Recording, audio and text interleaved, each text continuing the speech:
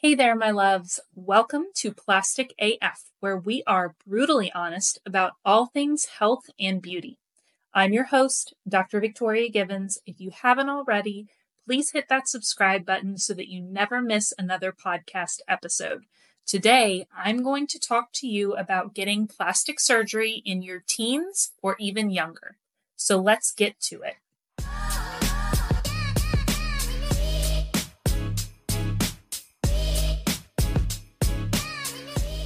I decided to do this episode because there is a lot of judgment out there about kids and teens signing up or being signed up for plastic surgery and other cosmetic treatments. And honestly, I really don't think that's very fair. As an outsider to the plastic surgery world, or even for someone who isn't a parent, it's often hard to understand why anyone would be calling the plastic surgeon's office for your child to have a plastic surgery consultation. But it's not an outrageous concept. Really, it's all about perspective. Let me ask you a question. Would you have any problem with a 3-month-old with a cleft lip or a 6-month-old with a cleft palate having surgery to get that fixed? The answer is probably not. And that's for a few reasons. For starters, children with cleft palates and a majority of cleft lips have major functional issues like not being able to suck or eat. And if you can't eat, you can't survive. So that's reason enough. But not every child with a cleft lip has a hard time eating and getting good nutrition for growth and survival. Now you're in a position where it's technically not a life or death functional problem to have plastic surgery. So are you now okay with a child with a cleft lip who can eat and drink without any problems having plastic surgery at a young age? Again, the answer is most likely yes, because the physical cleft is an abnormality. It's not fair that a child look abnormal or even unattractive. It's not his or her fault. It's not the parent's fault either. And no child deserves a burden like that. Plus, eventually, they would be bullied, teased, and inevitably, they wouldn't stand a chance when it comes to many of life's general trials and tribulations. Now, you may be saying, hold on, Victoria. This case is considered plastic surgery, but it's reconstructive plastic surgery. It's not cosmetic plastic surgery. And you would be right, for the most part. There is a difference between cosmetic and reconstructive plastic surgery. They are different, but they can also go hand in hand. In general, reconstructive plastic surgery is when a procedure is performed to restore the body to a normal state. The problem is usually a defect causing a functional problem or a developmental abnormality. Cosmetic plastic surgery is elective, so it's not necessary. When most people hear cosmetic plastic surgery, they immediately think of boob job, facelift, mommy makeover. Sometimes cosmetic and reconstructive plastic surgery procedures are classified separately, but oftentimes they overlap. For example, a rhinoplasty, or as most people call it, a nose job. If you have a breathing problem related to your nose from a septal deviation or a nasal bone fracture or just a congenital abnormality, then a reconstructive rhinoplasty is an option. If you don't have a breathing problem, but you want to get rid of a nasal hump or your tip droops too much, then a cosmetic rhinoplasty is the answer. A lot of time, though, these two procedures or these two types of procedures go hand in hand. It's completely possible to want to fix your droopy tip and a nasal hump when you also have a deviated septum that's causing breathing issues. Would you be okay with a 14-year-old who can't breathe out of their nose from a deviated septum after a sports injury going through with having a rhinoplasty or a nose job done? Probably so, because that was a traumatic incident and the kid can't breathe normally. Well, what about a 14-year-old who can't breathe through their nose from a deviated septum after a sports injury and they want a nasal hump removed? Still, probably so, because they need to be able to breathe and you're already in there in the same area, so why don't you just get rid of the hump at the same time? Okay. Well, what about a 14-year-old who has no breathing problems, but they want their nasal hump removed? Now we're unsure. That's so young, right? It's really not necessary. Is he or she even capable of understanding what she's asking for? What about if I added in that that teenager is getting teased at school and cyberbullied about her nose to the point that she's seriously considered just getting homeschooled or worse, considering suicide? If you don't think this is a real scenario, then you need to wake up. That child isn't depressed because of a psychological or chemical malfunction of her own body. And a psychiatrist or an antidepressant, while potentially helpful, is not going to solve the underlying issue, but a surgery will. What about a child with a cleft lip and cleft palate and a nasal deformity? Absolutely. You'd be definitely okay with them having surgery. Most of you wouldn't have any qualms about it. Why are we more okay with a 6-month-old having a rhinoplasty for a cleft palate deformity, but we are absolutely appalled that a 14-year-old would consider getting a cosmetic rhinoplasty? It's all about perspective. It's not just about age and procedure. Age does play a huge role in rhinoplasty procedures. Teenage rhinoplasty has some, I'm going to do air quotes for this one, has some general rules that plastic surgeons play by.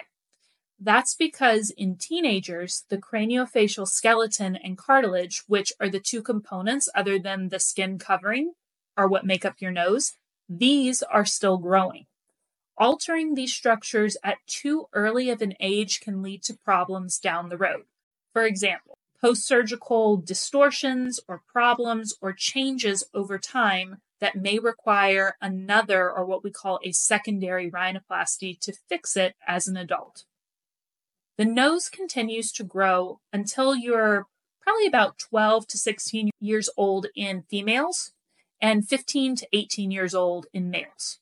Girls physically mature quicker than boys. And it's best to wait to perform any type of rhinoplasty, functional, reconstructive, elective, cosmetic, until maturity. But again, the circumstances are relative to timing. If I have a 14-year-old male whose entire septum is deviated and blocking one side of his nose after taking a hit from a line drive, I'm going to go over the risks of septal growth injury with mom, dad, and the patient, but the benefit of fixing the problem way outweighs the risk of surgery at a young age. And honestly, his growth plate is probably not going to grow correctly with a jacked up septum anyway. Are you a cosmetic practitioner looking to master your skills and boost your revenue? We get it. Your number one fear is not living up to your own expectations, but we have your solution. The Givens Aesthetic Institute is here to help you conquer those fears. We offer comprehensive training courses for medical providers that are serious about mastering the cosmetic field. And now, we are introducing our Exosome Masterclass for hair restoration. Quickly become a leading regenerative expert in your community with our proven plan. You'll get the full masterclass curriculum, which includes how to vet exosome companies to find the best product for your practice, a live patient procedure demo, official certification, and our exclusive all-in-one exosome practice and procedure growth guide. Join us at the Givens Aesthetic Institute and watch your practice thrive. Don't let fear hold you back. Embrace mastery and growth today. Visit www.givensaestheticinstitute.com and enroll now. That's www.givensaestheticinstitute.com. Your success awaits. Now, you might be saying, well, I see your point, but I'm actually still saying that it's better to wait on doing an elective plastic surgery unless there are very special circumstances. And it still makes sense to perform a reconstructive procedure on someone young because it's a functional problem, not a cosmetic problem. Well, I'll ask you one more question. What do you think about a child with what we call bat ears or protruding ears, the ones that stick out from their head, getting surgery to fix that at 5 years old because it happens all the time. The ears are pretty much done growing by the age of 5. So the procedure is safe. Kids start recognizing abnormalities around the age of 5 or in kindergarten. That's the age kids start to get teased and bullied. That's the age your child with protruding ears is going to come home to you and realize he or she sticks out from everyone else and it doesn't feel good. So we figured out that the ears are done growing for the most part by 5 years old. So the procedure is safe to perform. There aren't any risks of messing with growth plates from that standpoint. And we now know that the child or children in general recognize what's going on and how it makes him or her feel to a certain extent. And we're going to also throw in there, this is a completely elective, cosmetic, unnecessary, non-functional procedure. There's no functional deficit to having protruding ears. It doesn't prevent you from living a normal life, physically or functionally. So, are you still opposed to the child's parents allowing him to have surgery earlier rather than making him wait and endure teasing and bullying over the years through middle school or even high school? Are you opposed to a child having her surgery at an earlier age to where they were so young that they can't even really remember the pain and recovery and downtime after surgery?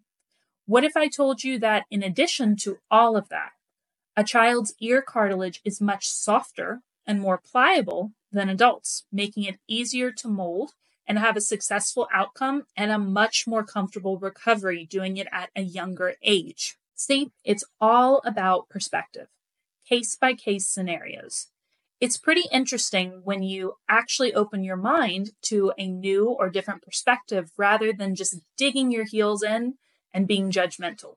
What I can tell you is that teenagers make up nearly 4% of all cosmetic surgery procedures. That's a pretty solid number. In the US, minors under 18 years old cannot have plastic surgery without parental consent. And before you go blaming a child or teenager's parents for letting their kid have plastic surgery with their blessing, first, you need to get your facts straight or get the entire story.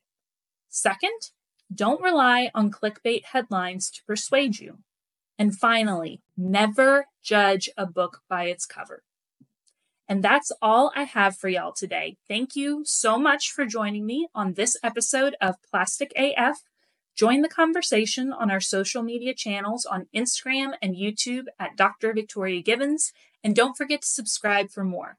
Please leave us a review. And until next time, decide on the life you want and then say no to everything that isn't it.